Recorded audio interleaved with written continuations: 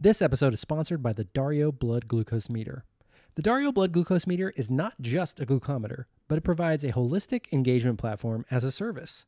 It's the only FDA-cleared glucometer designed especially for your mobile device. It helps manage your chronic condition more successfully in an all-in-one pocket-sized device that connects to your smartphone. It's definitely the smallest glucometer I've seen, and it's very on trend from a design perspective, while featuring auto test strips fulfillment, which are unlimited, by the way, and human digital coaching available through the MyDario app. So check out mydario.com and experience diabetes management simplified, and learn about all the tools and support they offer to balance your life. Plus, Dario is HSA and FSA eligible, so get a look at what your diabetes management could look like through a meter that connects directly to the thing you use most, your smartphone, at mydario.com. Now let's get back to the episode. Hello, welcome back to Diabetics Doing Things. It's your host, Rob Howe. This episode is just going to be me. So I'm currently sitting in my home in Dallas, Texas. It is a rainy Sunday, and I've thought, given the current climate that we are in social media, one of the reasons why I haven't been posting some of the pods that I have on backlog, and I have about 15 that I've already gotten ready to post, made the graphics for, even teased out a few weeks ago. But I felt as though my platforms needed to add to the momentum of the Black Lives Matter movement, specifically within diabetes and health, and that anything that was promoting my own stuff needed to take a step back for a time. So that's something that I've been thinking about, wrestling with, not overthinking, but just saying, hey, you know what? We can take a beat and wait on podcasts and use this as a time to plan, decide what's appropriate, and make sure that we are committed to a longer term solution. So I'm recording this. Currently, it's June 28th, 2020. We are, as of recording, 107 days since March 13th, which is the day I use as the lockdown beginning, the day everything changed, because that was the first day of the NBA being on lockdown. And when the NBA goes on lockdown, that's what I use as my sort of de facto response. And the fact that they still have not opened anything up and are working through what that plan looks like, that just says that we probably, the general public and different, as Enzo, my dog, begins to have a fit because, of course, I'm doing something important. And here he goes. We probably, got back too early and really didn't think about the, potential consequences. And it really stems from a lack of leadership at local, state, and federal government levels. But I don't want to dive too deep into that currently. But as it stands in Dallas, we, I think, had over 500 cases of COVID-19 yesterday and are rapidly undoing a lot of the work that we did over the first 60 days of this quarantine. So I just want to recap the week before March 13th. So the weekend was like March 5th, 6th, 7th, Thursday, Friday, Saturday. I'd love to address some of the comments that I made via my Instagram, which I quickly edited as I did more research on COVID-19. So at that point, I was in the airport on my way to San Diego, and Erica was going with me. We were going to work with Xeris Pharmaceutical to do some more content and shoot some content and do some research about their Gvoke glucagon products. And I made a post on Instagram saying that I wasn't going to let coronavirus derail what I was doing, but I was going to take all the precautions that I could, which at that point was washing hands, using hand sanitizer. I actually bought these wipes at Target, Lysol wipes to wipe down airplane seats and seat belts for our trip. And, for the most part, everything was normal on the trip. We were in San Diego. It was beautiful. Everything was open. There really weren't any discussions about COVID or Corona within our small group. And it was kind of like the last time everything was normal that we remember. And until Friday, so we were there Thursday and Friday. So we were flying back to Dallas Friday night, and the San Diego airport was relatively slow, and typical of a late Friday night flight.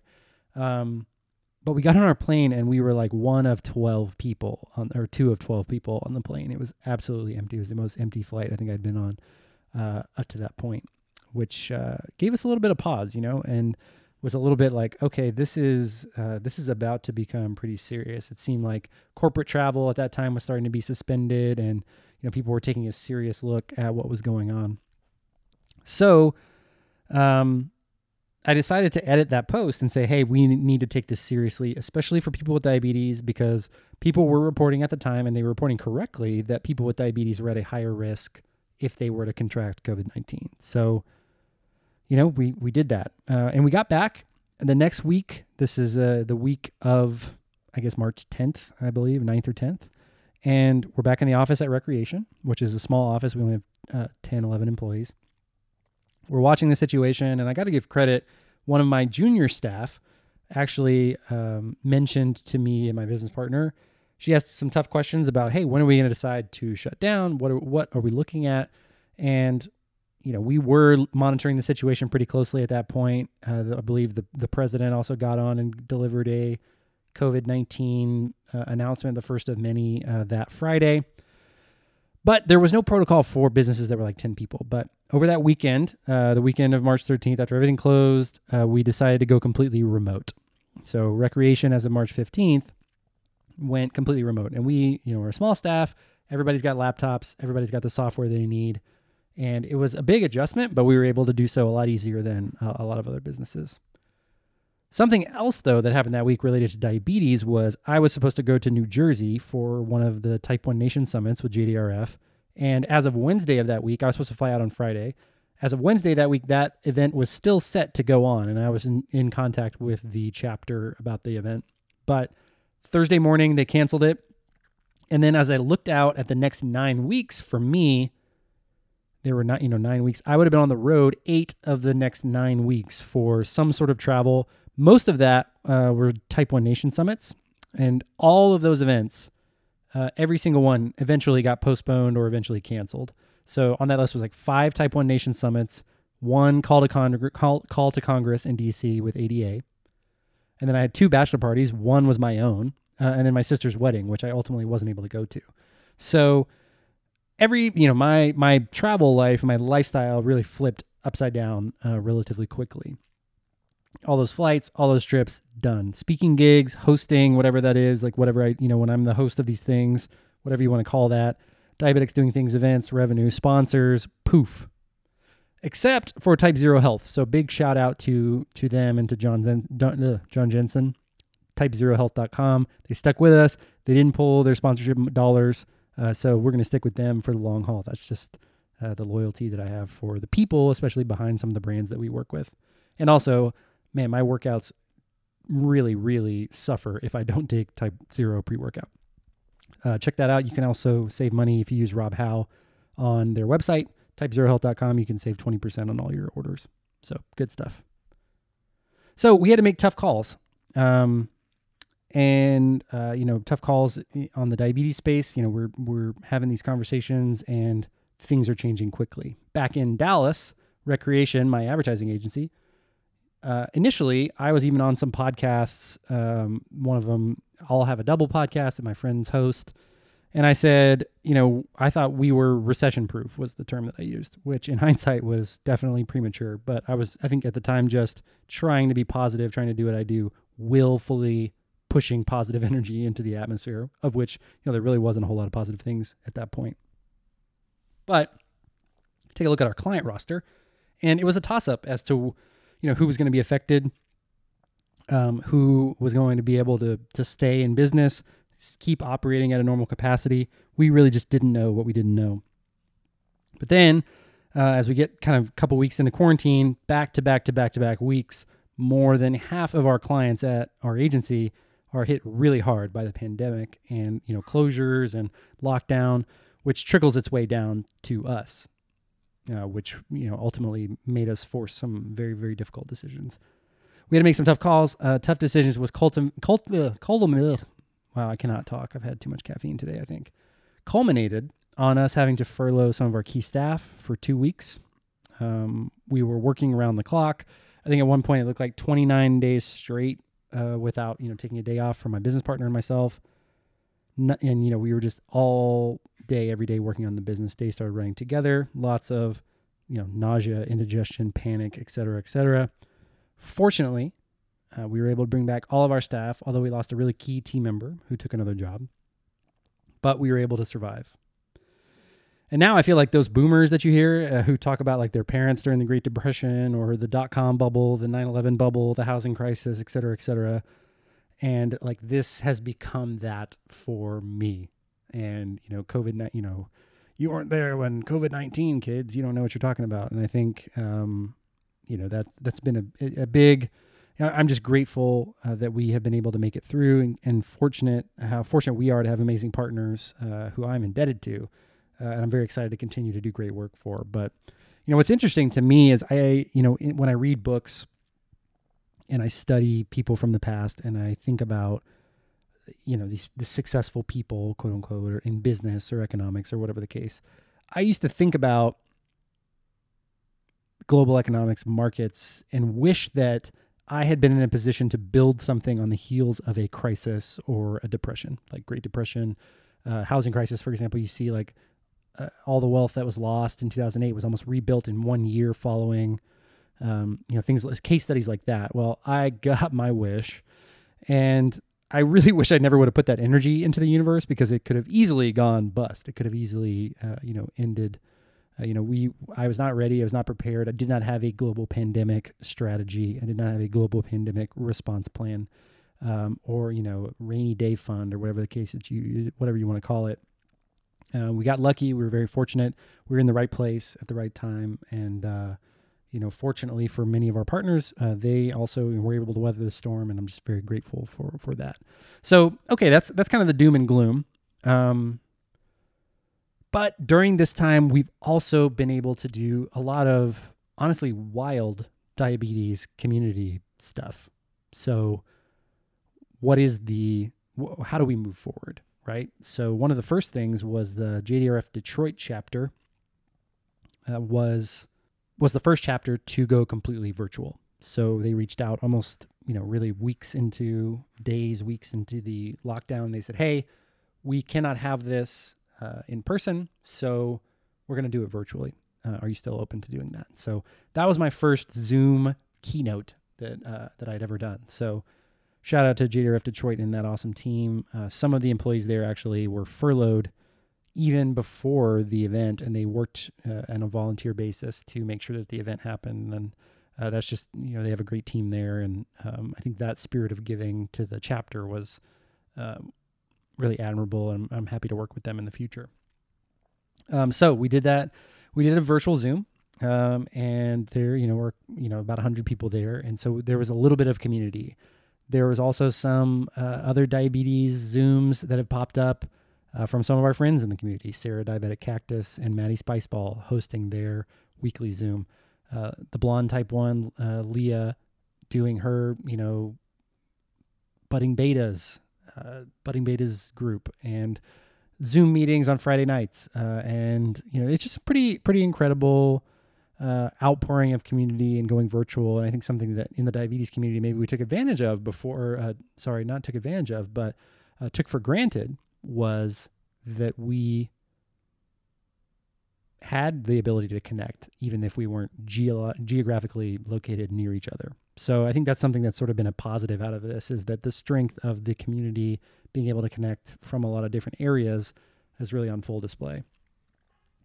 Next, though, the American Diabetes Association reached out to me to be a part of what they call Imagine Camp. And I was set to go to a couple camps this year and speak to diabetes campers across the country. And that was pretty clearly not going to be able to happen. So ADA cooked up an awesome event called Imagine Camp. Shout out to Emily Fay, who is the camp director of ADA at the time. Unfortunately, there's been a lot of changes in staffing because things aren't able to happen. But she came to me with this idea about Imagine Camp, and it was clear that, we had an opportunity to bring people together virtually in a camp scenario. And Beyond Type 1 got involved, added a little bit more power to it, a little bit more pizzazz, and the Imagine Spotlight series was born. So I, in a pretty typical podcast fashion, and, something that I'm pretty used to at this point, and, at least good enough to make happen and have enough experience with having conversations with people. They trusted me to do interviews with some pretty awesome people, and it's actually still going on.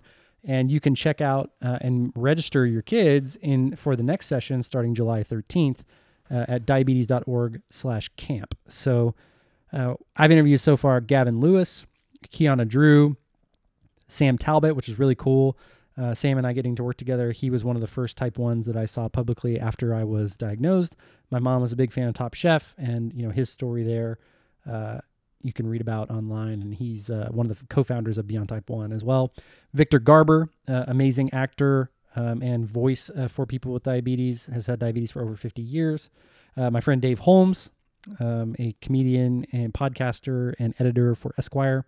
And there are more to come. So it might be some surprises, some surprise guests that I may not even know about at this point. So if you're interested in that, visit diabetes.org/camp. Check that out. The next thing is Rob Howe has a live show. And I want to split this into 2 parts because I think I was beat down, really in a creative funk, had a lot of cobwebs, and I was wondering what to do, and I was watching all of these live videos, which now have become, I think the momentum on the lives has really died down recently, but over the first few weeks of quarantine, like everybody was on social media, everybody was on their phone, no one really knew what to do. So, we were doing lives, a lot of Instagram lives. I was watching a lot of them. I did a few of them with my friend Ben Zeal. I was on Lauren Bongiorno and Chris Rudin's live shows, but ultimately I think lives are weird. Everybody was doing them, but there was seemingly like no real cohesive theme or no reason for them to do it. And it was hard to tell what was going on if you joined halfway through. So I was kind of studying. I was like, is it just me, or is there really an opportunity to do a better live show? And I was watching John Mayer's show, Current Mood, which he was running on Sunday nights at the time. And I watched some other late night shows and decided that there really is a formula to a live late night style show, and that the diabetes community deserved a better live show. So I was going to try to give it to them. So we had musical guests, we had comedy, we branched into non-diabetes for the first time, which was a lot of fun. We had the Sinisterhood podcast ladies on the show, and just talked about things that interest us outside of the diabetes space, which I thought was really a fun thing and really stretched me. A big shout out to Austin First, who was helping me. That's Everyday T1D on Instagram, who was helping me produce the show. And honestly, what's interesting about that is I think on a Sunday night, and it was towards the beginning of April, maybe middle of April, The Last Dance came on ESPN, which is the documentary about the 98 Chicago Bulls. And I owe a ton of credit to The Last Dance premiere because I'm sitting there on Sunday night and I'm watching this show, and I just, for the first time in a long time, got a lot of creative energy out of just hearing the stories that I loved and grew up with and really identified with, and shaped so much of my outlook on the world and my personal heroes, obviously, as a kid, loving the Chicago Bulls, loving Michael Jordan and idolizing him.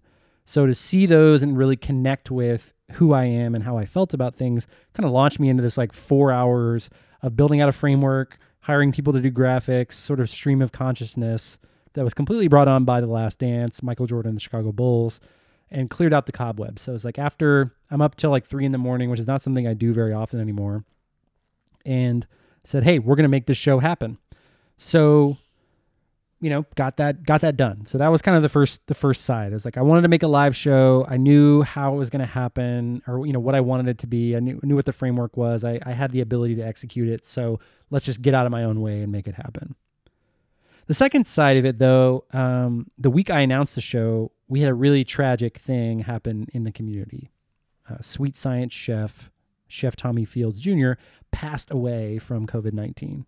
A young guy in his 30s, a diabetes influencer, chef, and someone who I didn't know personally, but I followed and really enjoyed the content that he put out there and thought of him as a leader in the community.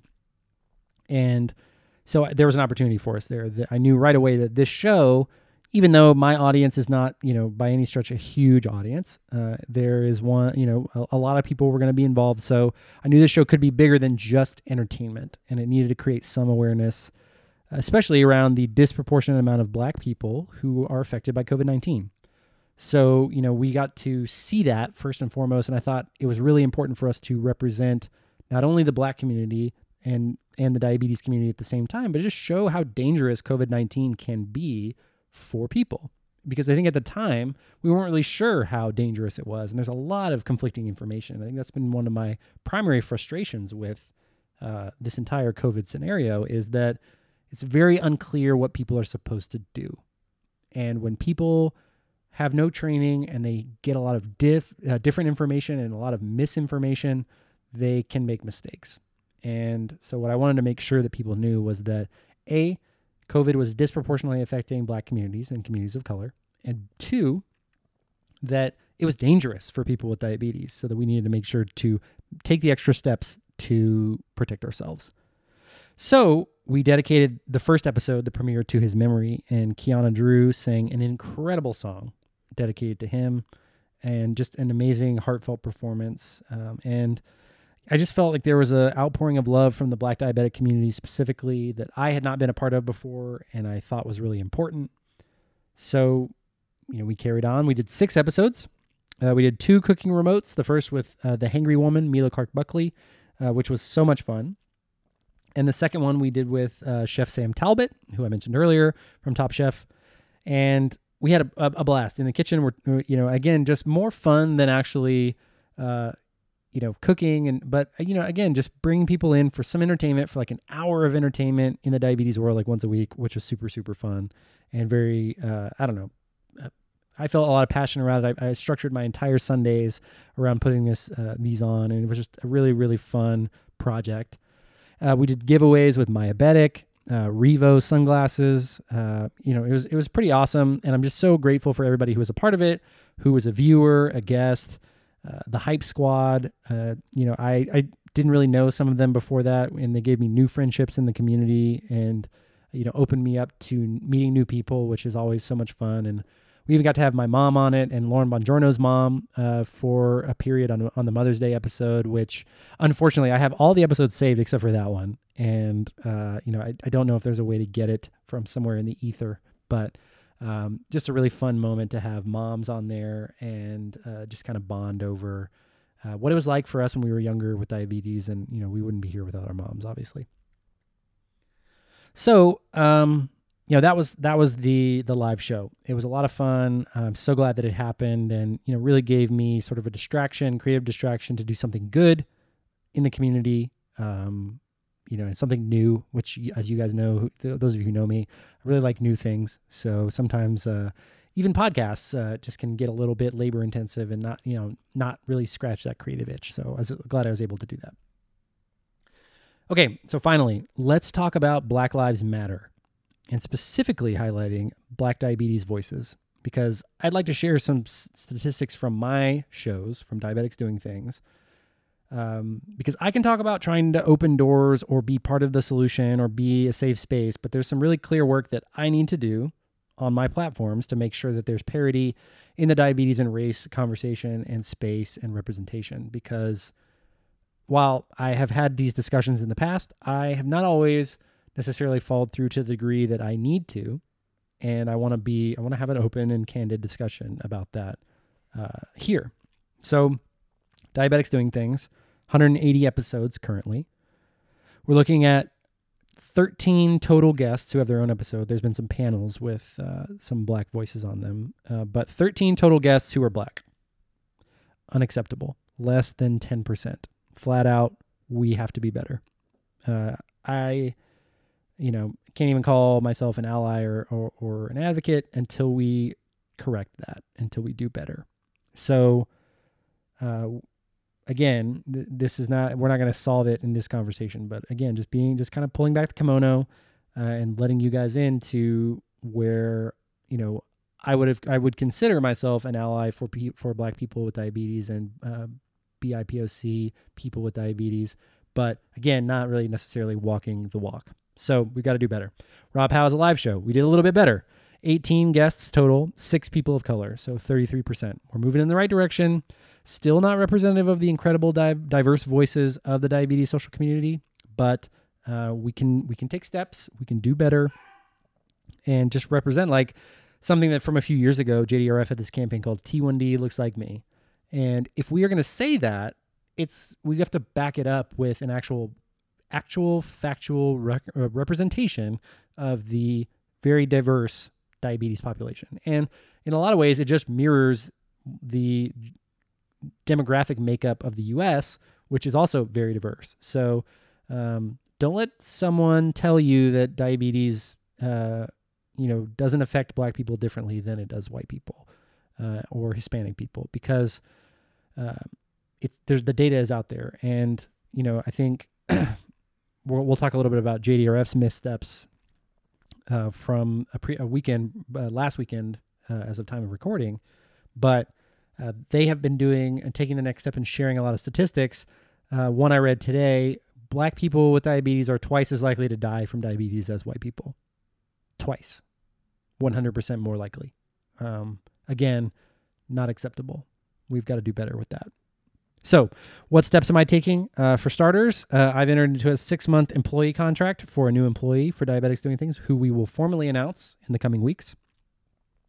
Part of this person's role is to give me a second set of eyes to make sure I'm opening doors to the Black BIPOC diabetic communities and using my position at the table of organizations like Beyond Type 1, JDRF, ADA, etc., to be a part of the solution of representation rather than contributing to the erasure of Black experiences, and instead educate, advocate, and use the platforms I have to be an agent of change.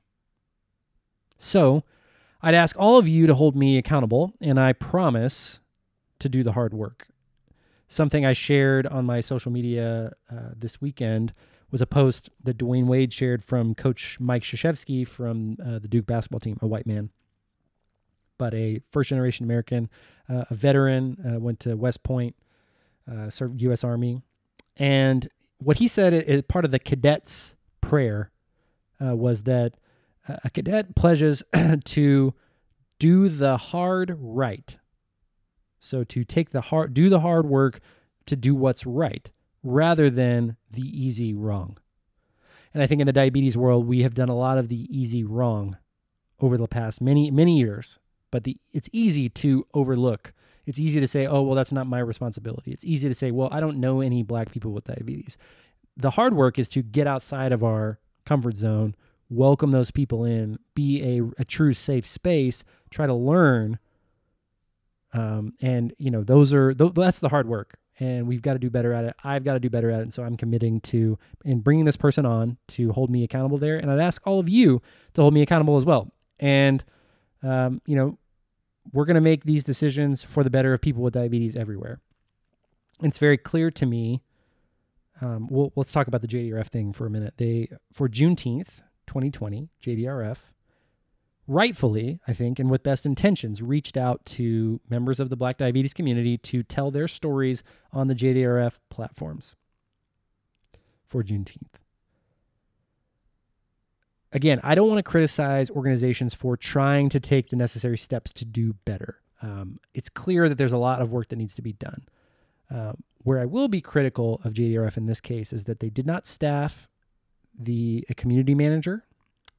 So there were a lot of racist and misinformed, flat out wrong, microaggressive comments from white members of the diabetes community who were claiming that, basically saying like all lives matter and saying that, diabetes doesn't affect one person worse than the other, which is flat out not true. Yes, diabetes is hard for everyone. Diabetes sucks. I will give it back tomorrow. But I have privileges as a white person with diabetes that many of our Black and other indigenous people of color, people with diabetes do not have. And it starts, all the way down to primary care, income inequality, and the list goes on. So to deny that is happening is inherently racist. And that's what was happening on these posts. And the women, Kylene, Anita, who's been on this podcast a number of times, and Kiva, the message that we sent them as a diabetes community is that their stories don't matter and that we don't see them as valuable. And that's what I want to address. So I want to make sure that we are continuing to showcase not just Black Lives Matter when we protest, not just Black Lives Matter as a headline or, sharing a black square on social media, but we really have to do the hard work. And I am so deeply involved with a lot of these organizations that I need to use my access to create real change. So that's my promise to you guys.